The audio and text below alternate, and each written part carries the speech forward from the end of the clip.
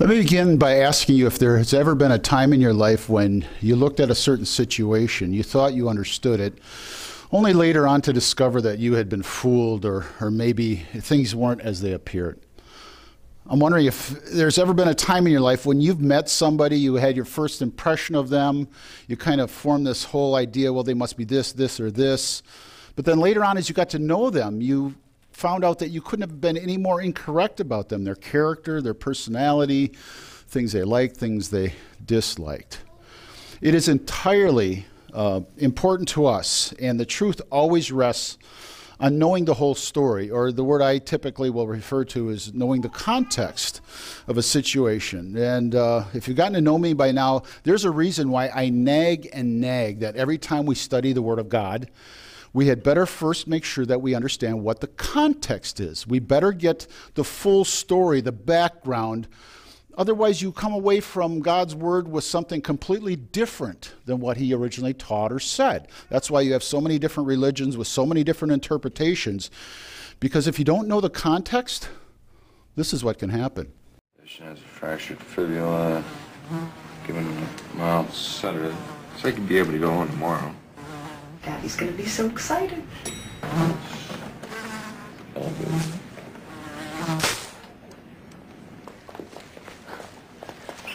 That killed him.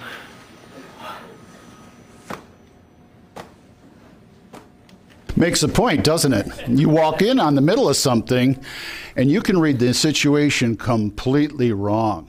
We have something like that going on in our lesson today, and this will be the verses that we studied together. I'm not going to read through them now, but let me just preface them by saying that many of the people at Jesus' time, and specifically the religious leaders, could not have been any more incorrect, not only about God's promise of Messiah, but when Jesus arrives on the scene, exactly who He is and exactly why He had come. When it comes to Jesus, there's always more than meets the eye. And while we want to trust what we see, and just as they did, oftentimes there's so much more going on behind the scenes. That's very much true with Jesus. And so we've picked this theme, more than meets the eye, because Jesus is so much more. Not only what we see, but oftentimes what we give Him credit for. And so that I don't mislead you down the wrong path, or so that we don't leave this morning with an incorrect or a misunderstanding of what Jesus is trying to teach us in this lesson, I want to show you the full context. So I'm going to show you the video that backs us all the way up to verse 1 of chapter 7, leading up to and then through the verses of our study today. After this, Jesus traveled in Galilee. He did not want to travel in Judea, because the Jewish authorities there were wanting to kill him. The time for the festival of shelters was near, so Jesus' brothers said to him, "Leave this place and go to Judea, so that your followers will see the things that you are doing." People don't hide what they're doing if they want to be well known. Since you are doing these things, let the whole world know about you. Not even his brothers believed in him. The right time for me has not yet come. Any time is right for you. The world cannot hate you, but it hates me, because I keep telling it that its ways are bad. You go on to the festival. I am not going to this festival, because the right time has not come for me. He said this, and then stayed on in Galilee. After his brothers had gone to the festival, Jesus also went. However, he did not go openly, but secretly. The Jewish authorities were looking for him at the festival. "Where is he?" they asked. There was much whispering about him in the crowd. "He is a good man," some people said. "No," others said, "he fools the people." But no one talked about him openly, because they were afraid of the Jewish authorities. The festival was nearly half over when Jesus went to the temple and began teaching. The Jewish authorities were greatly surprised. How does this man know so much when he has never been to school? What I teach is not my own teaching, but it comes from God who sent me. Whoever is willing to do what God wants will know whether what I teach comes from God, or whether I speak on my own authority. Those who speak on their own authority are trying to gain glory for themselves. But he who wants glory for the one who sent him is honest, and there is nothing false in him. Moses gave you the law, didn't he? But not one of you obeys the law.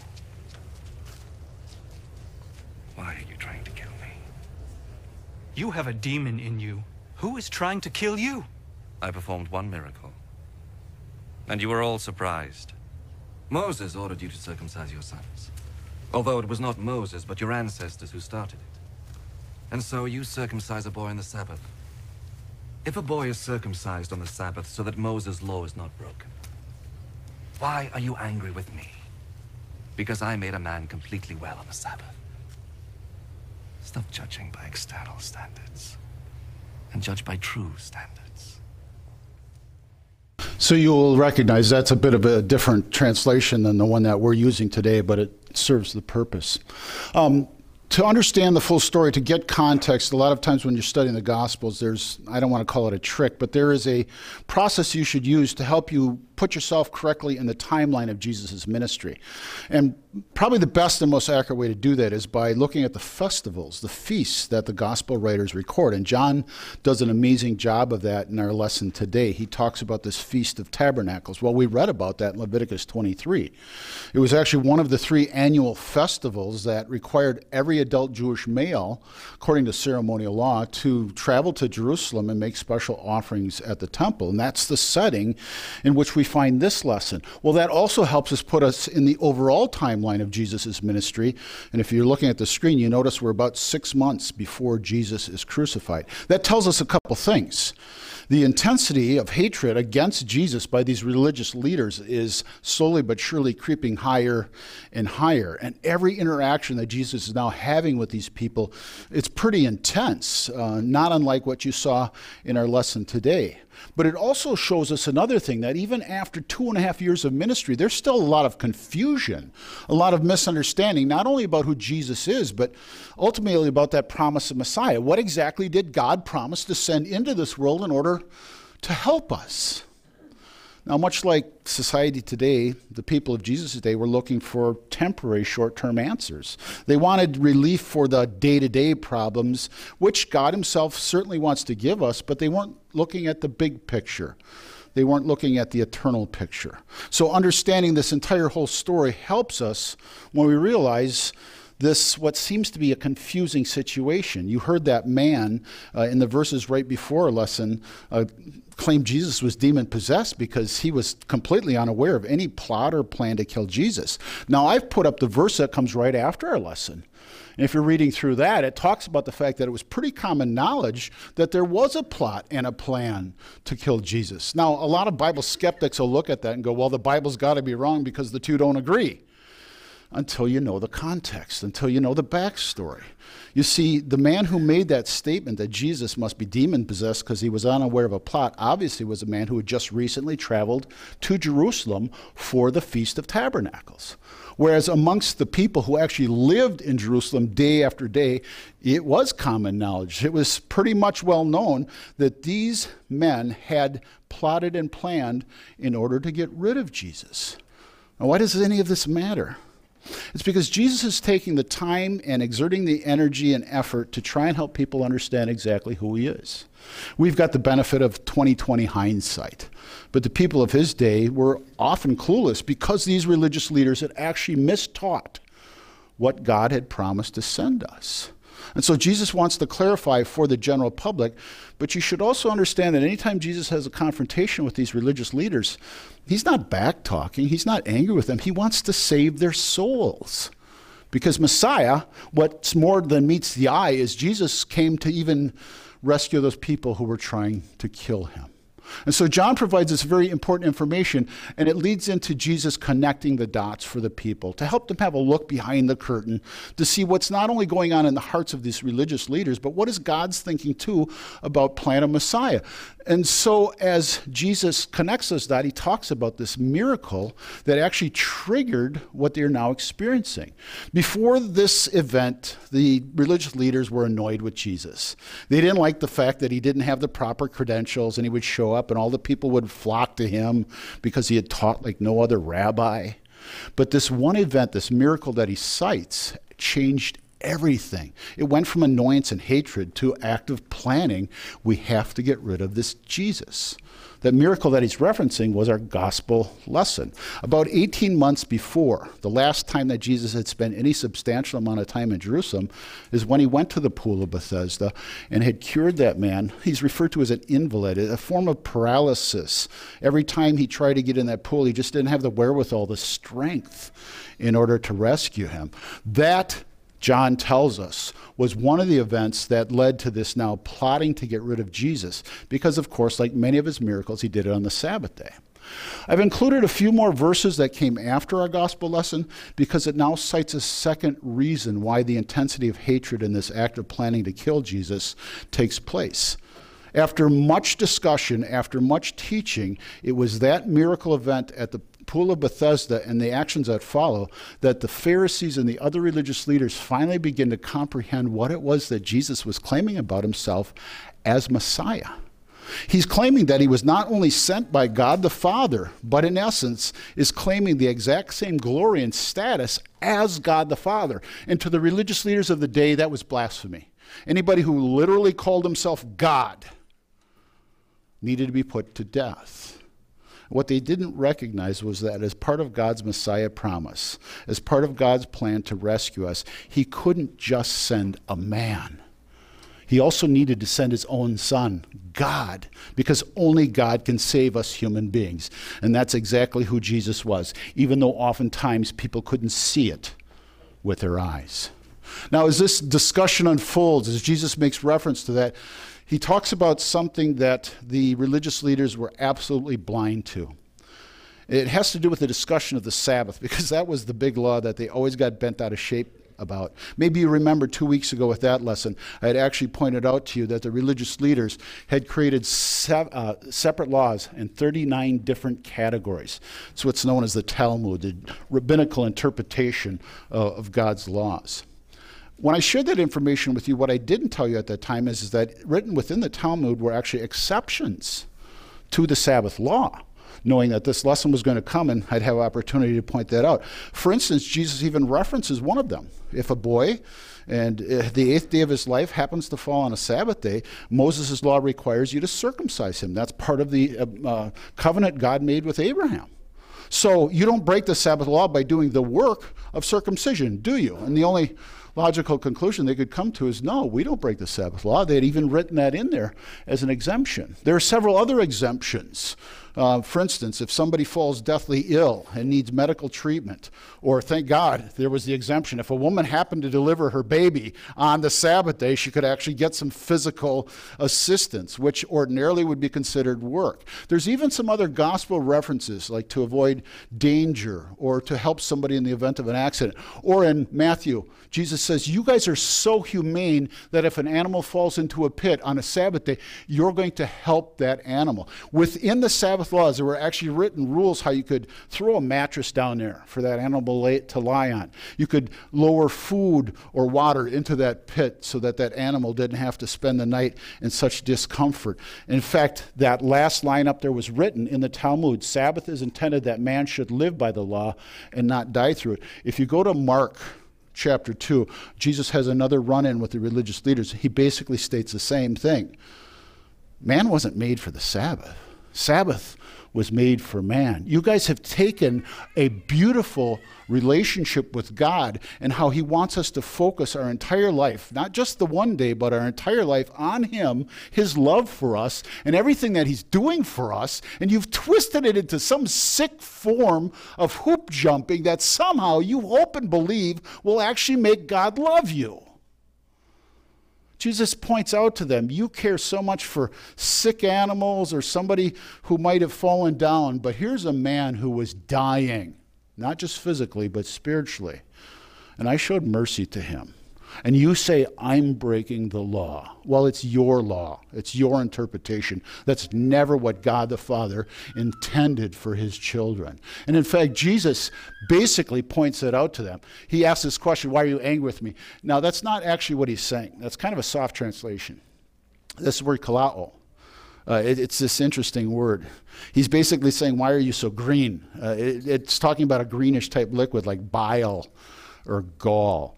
And it would, in their day, be used to talk about a kind of liquid that would be poisonous, and it got a figurative use. If you met somebody with a poisonous attitude, this is the word that you would use to describe kalao. Jesus is basically saying, what are you doing here? And answers his own question.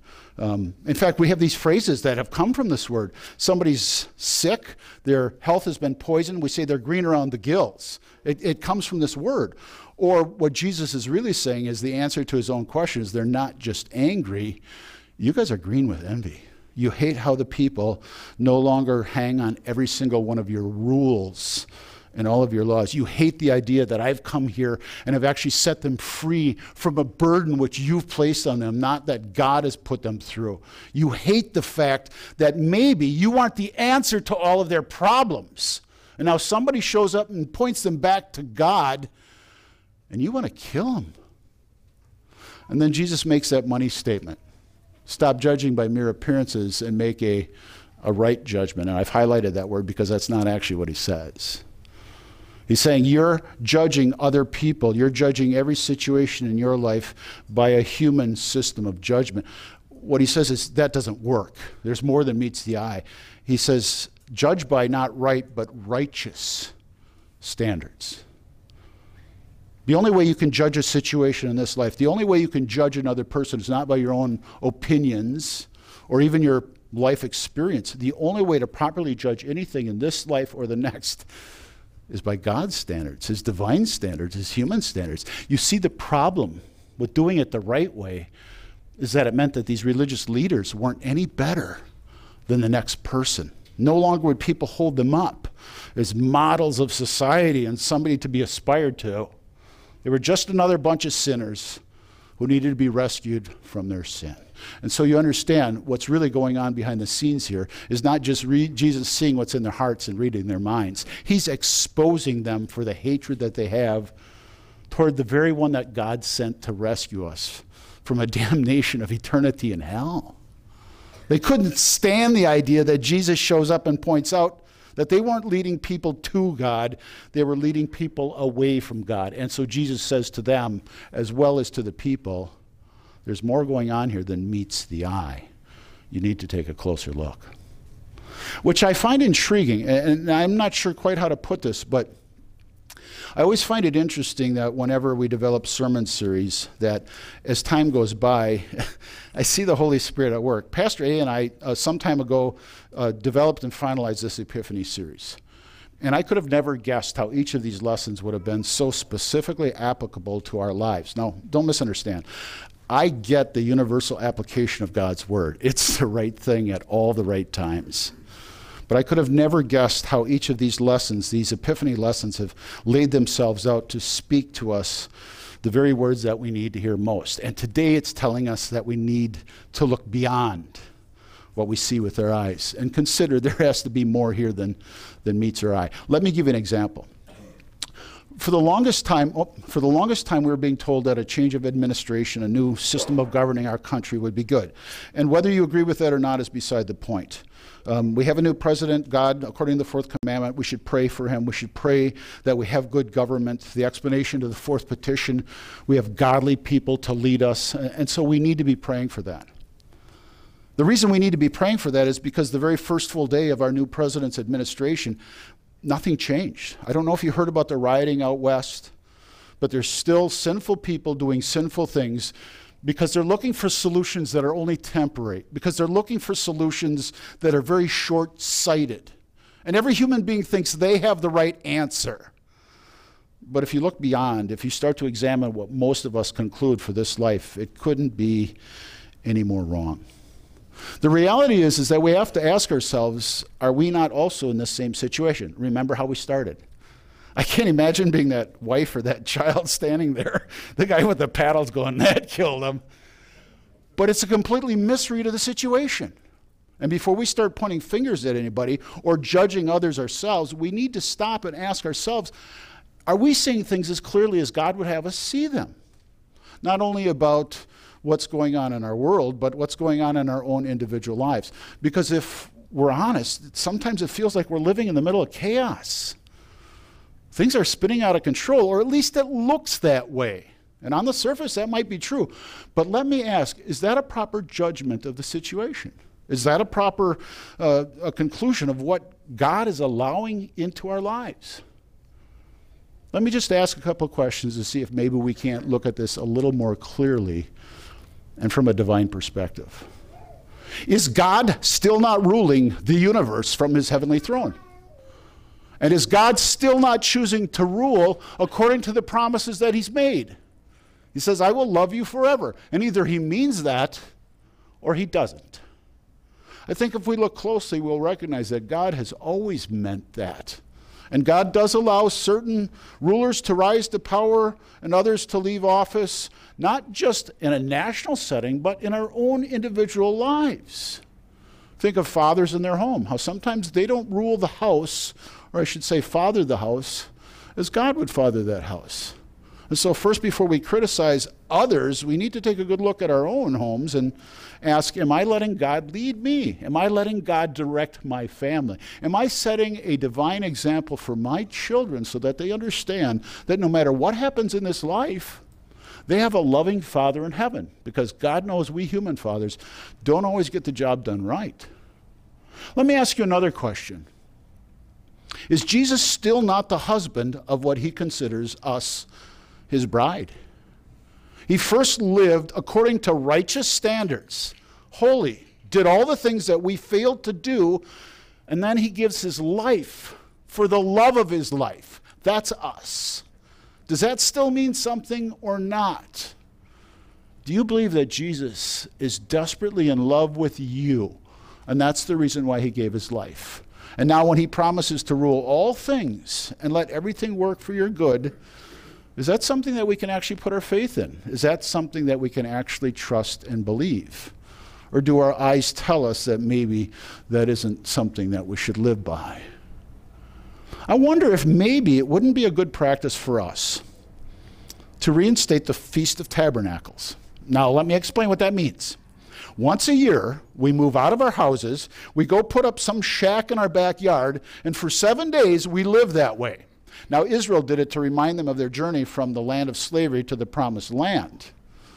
I'm just suggesting maybe we ought to think about doing this festival in our own lives so that we are reminded that we also are on a journey, that this is only temporary, that this world and this life are not meant to last any longer because of what sin has done to it.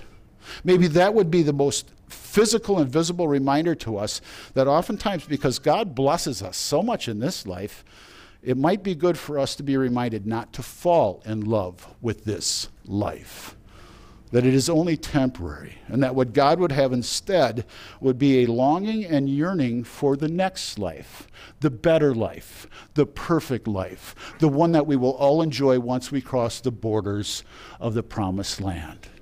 And the only way that we get there, the only way we finally arrive, is because we have a loving Savior that is much more than meets the eye. He came to take care of our sin, but he also came to take care of our pain and to take care of death. Oftentimes we always think in eternal perspectives, and we ought to, but sometimes we forget right now we're living as a part of eternity. And this Savior of ours is still our King, still our Savior, and still the one who loves us so much that he asks us to open our eyes after he first opens our hearts to show us he is always more than meets the eye.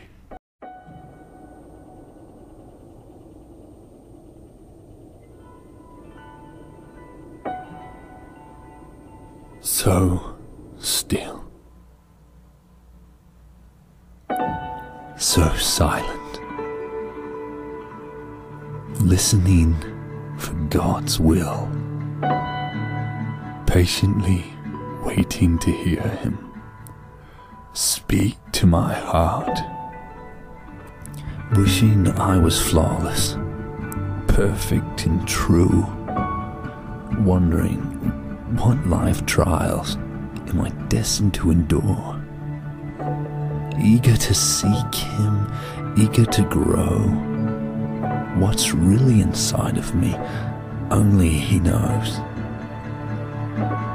Constant hunger, constant thirst, constantly striving to put the Lord first. feeling unsettled, like something's not right. It's a spiritual warfare, and I'm ready to fight. Help me, Lord. Make my heart your reflection. Calm my spirit, Lord. Point me in the right direction. With everything that I am, I want to serve you. Hold me in your hands, Lord, so I stay true to you. My life is yours, God. This I reaffirm today. In everything I do, Lord, you have the final say. My heart is heavy like a stone. My soul is crying out for comfort from your Son. Lord Jesus, come. Be everything that I am. Help me to see and live your master plan. To you, Lord God, I give all the glory. Be alive in me, Father, while I tell the world your story. I thank you every day, Lord, for making my path straight. I'm always falling down, Lord, remaining on my knees. It's a constant reminder. Only you can meet my every need. So I look to you in prayer, and I ask with a sincere heart, cleanse me, hold me, lead me into the light.